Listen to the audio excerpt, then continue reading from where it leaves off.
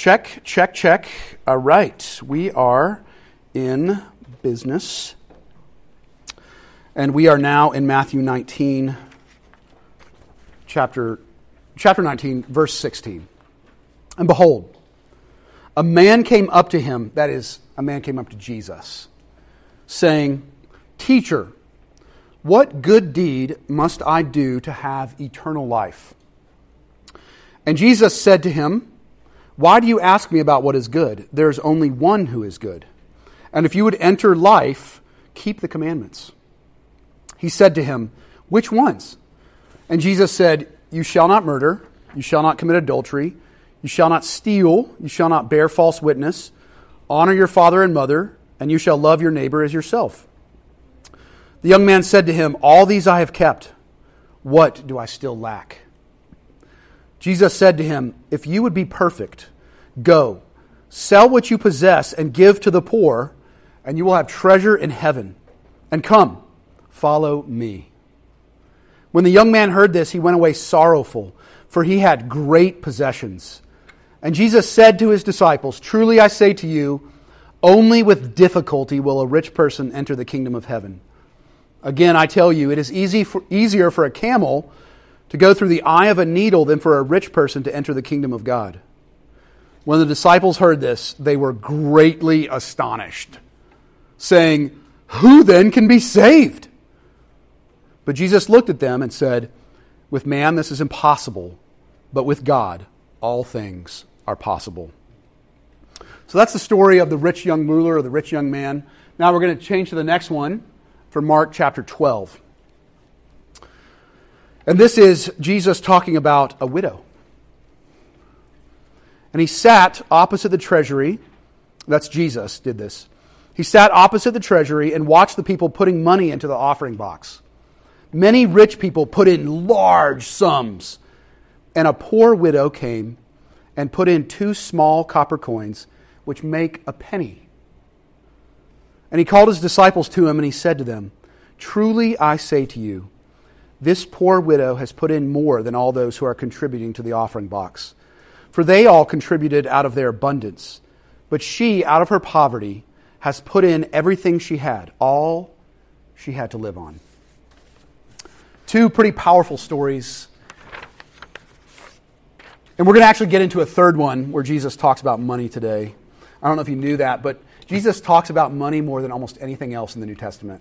There are tons and tons of passages about Jesus talking about money and what it does to us, how it masters us. And I want us to cover that this morning by thinking of greed in a certain way. That's what we're covering today, greed.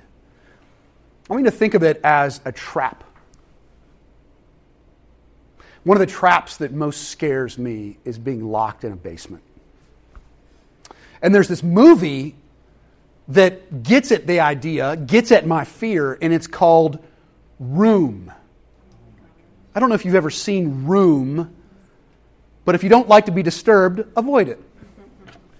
It's about a woman and her young son, I believe, and they get locked into a 10 by 10 shed that's soundproof in the backyard of this crazy man. And he does what he wants with them, and the child actually grows up in this 10 by 10 shed, locked up, never being able to see outside, never being able to experience the outside world. It's traumatizing, watching something like that. And even more traumatizing than that movie is what it's based upon. I won't go into all the details because I know there's kids in here, so don't worry. But it's out of a story in Austria where there was a man who took his 18-year-old daughter and he locked her into this basement dungeon in his house. And he was her father, her real father. And she was kept down there for 24 years in the basement. No one knew about it. The mom didn't know about it. It's very disturbing if you go. I know, it's very disturbing. You can read about it on YouTube. I'm not going to get into the details this morning. But as I was reading it, I was just reminded of the sheer terror, the sheer pain of being locked up. Captivity of any sort is disheartening, depressing. It's easy that it leads to despair. I mean, we think of anyone who's in prison, and that's the same type of feeling, right? They're locked up. They're in captivity. They are not free. Life is miserable when you're locked up. The same is true when greed has got a grip on your heart. It's captivity. Jesus said so. He says, and we read it a little bit earlier in our passage about the Westminster Larger Catechism. Jesus says, you cannot, though I try, you cannot serve two masters. It's impossible. You will either love the one and hate the other, or you will love the other and hate the first one. It is as simple as that.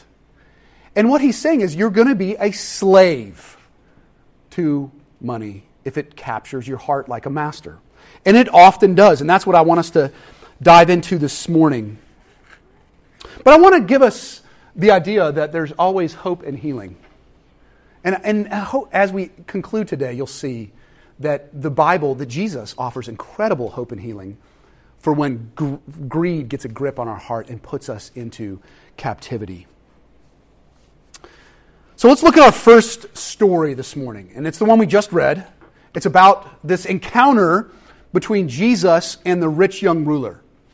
It's a guy who is really well paid and really well groomed and really moral. This is a man that if you walked up on the street today, you would be impressed. Immediately impressed. He would step out of his BMW, sharply dressed, and he would be successful in all of his business dealings. And on top of that, he'd be a good guy. That's what this rich young ruler who's approaching Jesus, good guy. All his friends, all his family would say, upstanding dude. I mean, cares for his family. He cares for the community. He's always serving. He's always on the board. He's awesome. Elder material, if there ever was. And so, this is a strange encounter. Because I think for the disciples who were with Jesus that day, and for us here even today, you look at this person and you're like, everything's fine. That's the first impression. That's what the disciples, they were like, is he going to join our team? Hopefully he'll become a follower with us. And he's so clean cut. And he's going to put a lot of money in our coffers. And it's going to be easy peasy sailing from here on out. But it's exactly not how Jesus encounters him. He confronts him. This man who it honestly appears at first blush that he is perfectly fine, that everything is lined up, ready to go, time to move forward. Jesus says, I challenge you.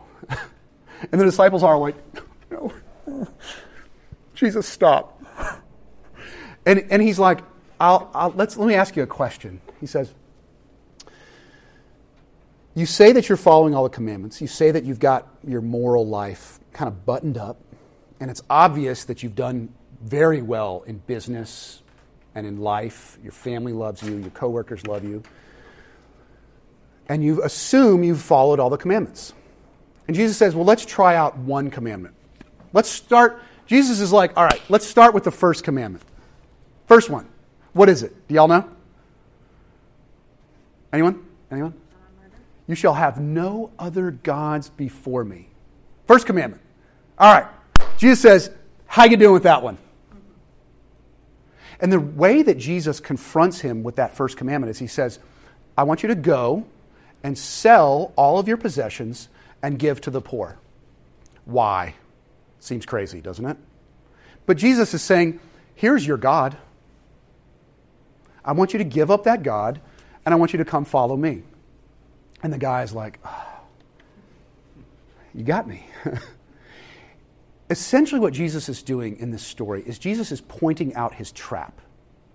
He came to Jesus. He came not confronting, but he came asking Jesus, you know what? I've got most of my life buttoned up. I feel pretty good about where I am. My career is on the right track. I'm pretty morally upstanding. Everyone approves of me. But I feel like something is missing. That's what he says to Jesus. As he approaches him, he says, Jesus, how do I get Zoe? You ever heard that term? The Bible translates it eternal life. He says, Jesus, how do I get eternal life? How do I get Zoe? Something is missing. And Jesus says, oh, no. It's not just that there's a little something that I can give you that you can add to your life. I'm going to come and I'm going to wreck things.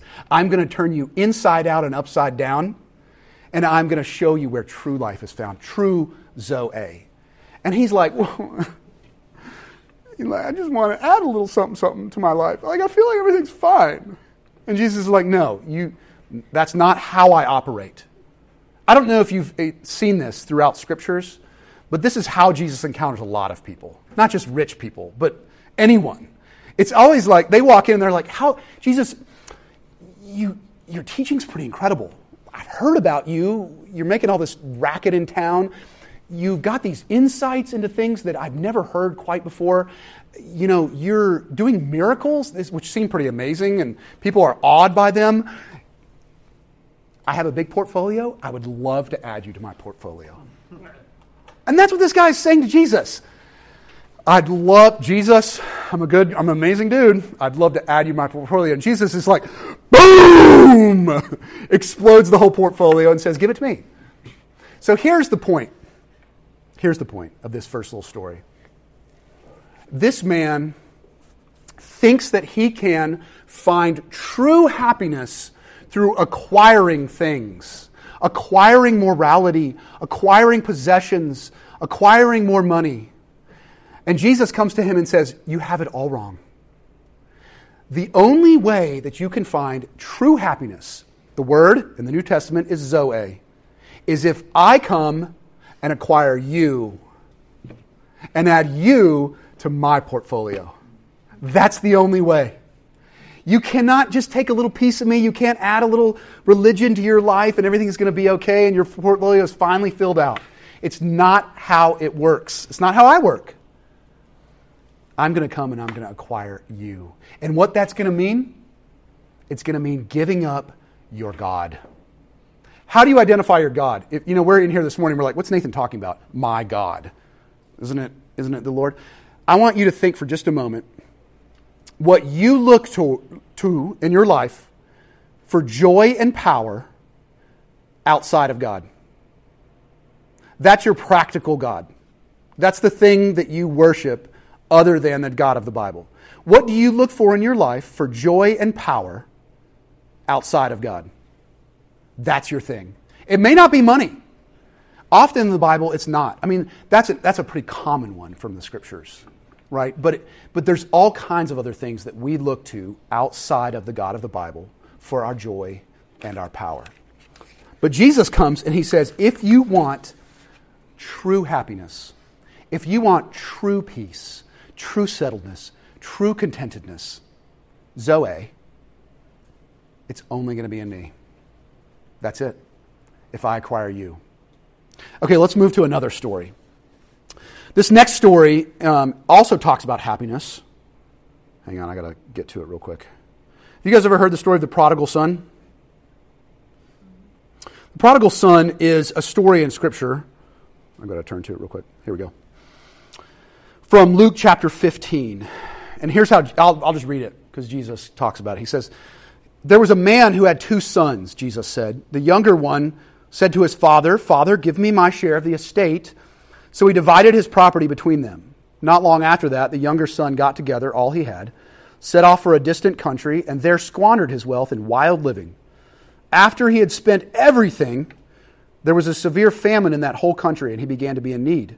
So he went and hired himself out to a citizen of that country, who sent him to his fields to feed pigs. He longed to fill his stomach with the pods of the pigs were eating, but no one gave him anything.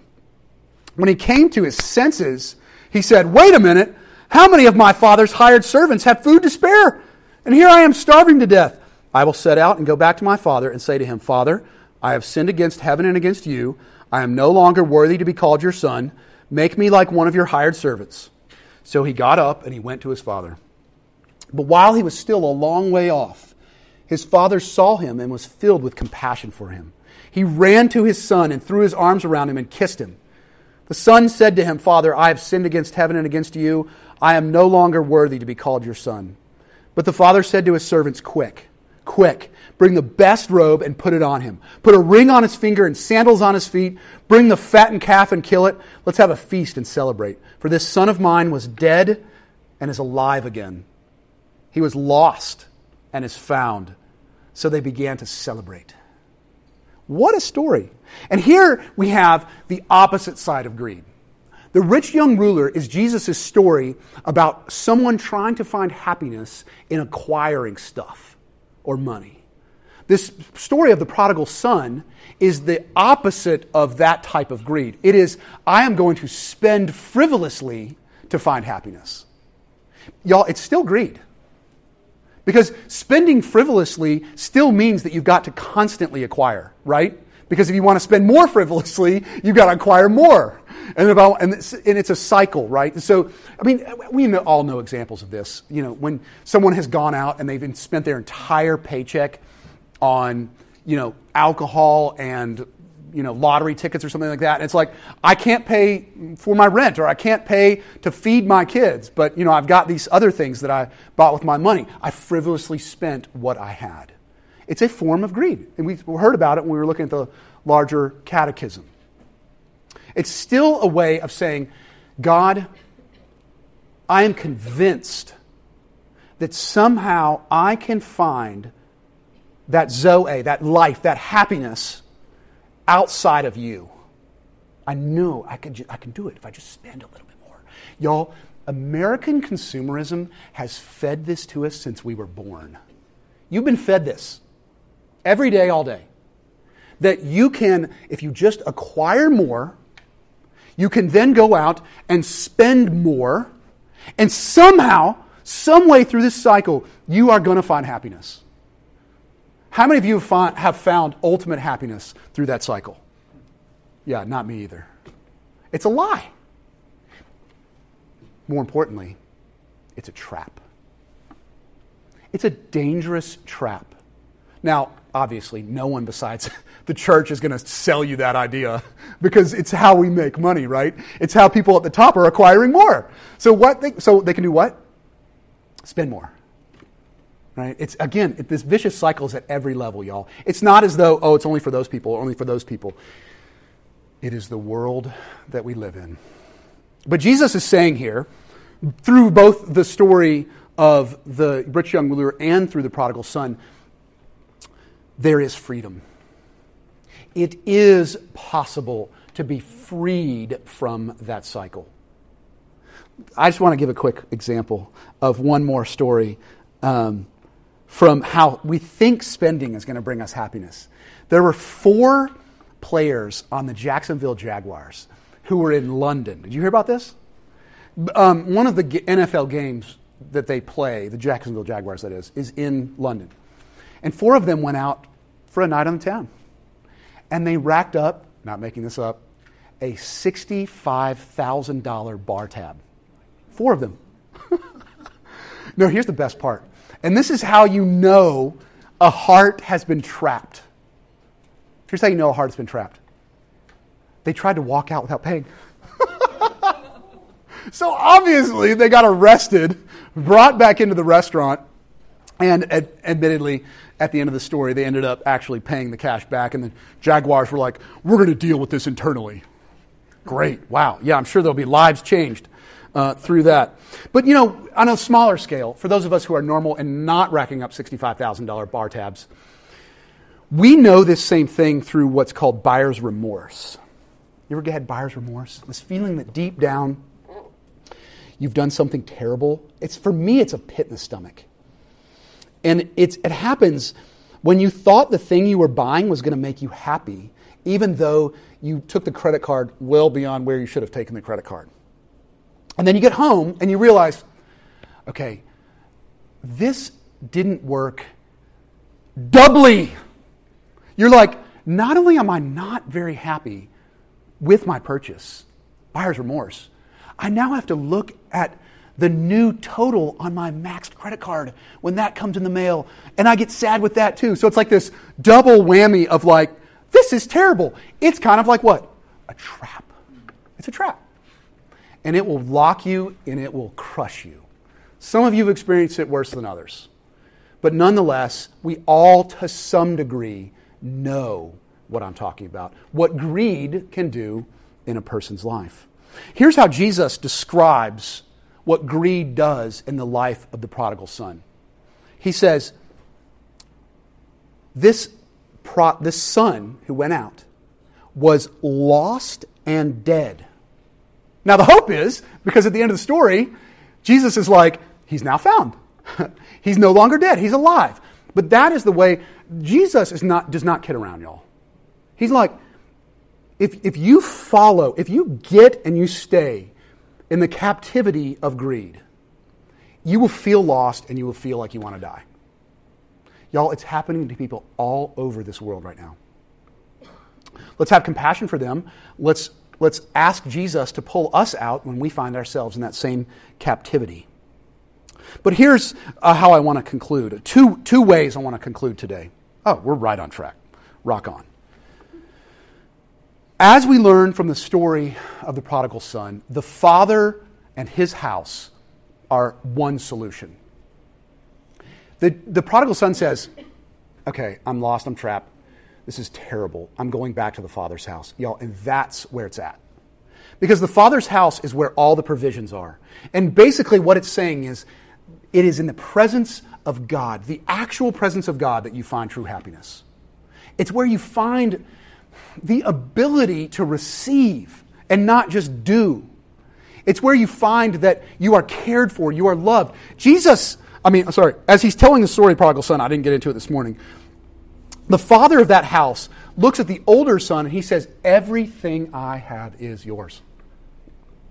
It's all yours. Trust me. Live under my roof. Live with me in your life.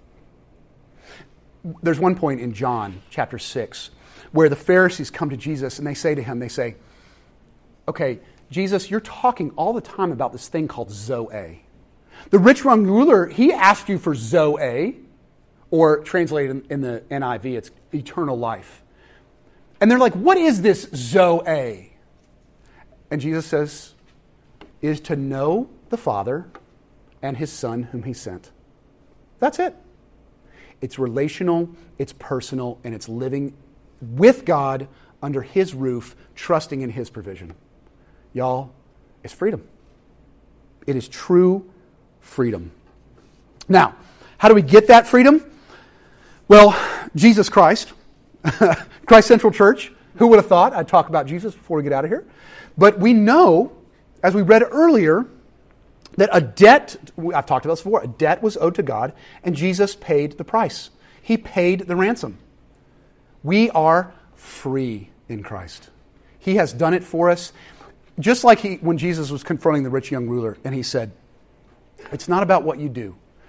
I know your tendency, Jesus says, is to think that if a person has a lot of money, that that's God's blessing on their life. Or if a person has good morals, that that's God's blessing on their life. And yes, God occasionally does do that, but it's not a one-to-one. It's not a one-to-one principle. Absolutely not, says Jesus. He says, I am your treasure. And when you make me your treasure, you find Zoe. Y'all, Zoe is like floating above life. Have you ever had that in your experience? Where you felt like things are terrible right now. Like my circumstances are not good, but I feel like I'm floating above it. That's Zoe. It's this sense of God's got me. God's got my finances. God's got my future. God's got me in His arms, in His hands. And I am able to face the difficulties of my life floating right above it. I can promise you that is exactly what this widow is experiencing as she comes up to the treasury box. Jesus and His disciples are watching. They're watching all these really rich people walk up and be like, oh, wow, this wad of cash. Oh, let me take this and put it into the box. Ooh, and you can just see the feathering dollar bills and $100 bills floating around and like, they walk away and they're like, oh, okay, I did my offering for the day. And Jesus is like, guys, He's got His disciples right next to Him. That's ridiculous. those people who are putting in those big sums of money, they're giving out of their abundance. They aren't actually trusting me and my Father for anything in their life. They just want to look good when they're here on a Sunday morning. But here's this widow who's obviously floating above it all. I mean, she is cruising. And she takes everything she has to live on and she puts it in the box. And Jesus is like, there it is. There it is. Everything she had to live on. She is 100% trusting God's going to take care of me. Now, the point of his story is not, I want you to take everything you have to live on and give it to the church or to God or the poor. It's not the point Jesus is making. He's saying to the disciples, you can give without actually trusting God. It's easy to do. And the point of Jesus, when he talks about greed, is Jesus says to the rich young ruler, Jesus says to the disciples when he tells the story about the prodigal son, Jesus says to the disciples when he's talking about the widow and the little penny she put in, he's saying, listen, you can have freedom. That's all he's saying. You can be free of the captivity and the shackles that acquiring and spending will put your life in. Be free. So here's my application for us, Christ Central. My application for us is this. And I'm talking to myself first before anyone else. Try it. Try it. Test him. Step out in faith on what God has given you. It's what we've been called to. And I don't mean here, Christ Central, give more money to the church. That is not to the application. Though that'd be fine. It's this. Give your false God away. It might not be money today.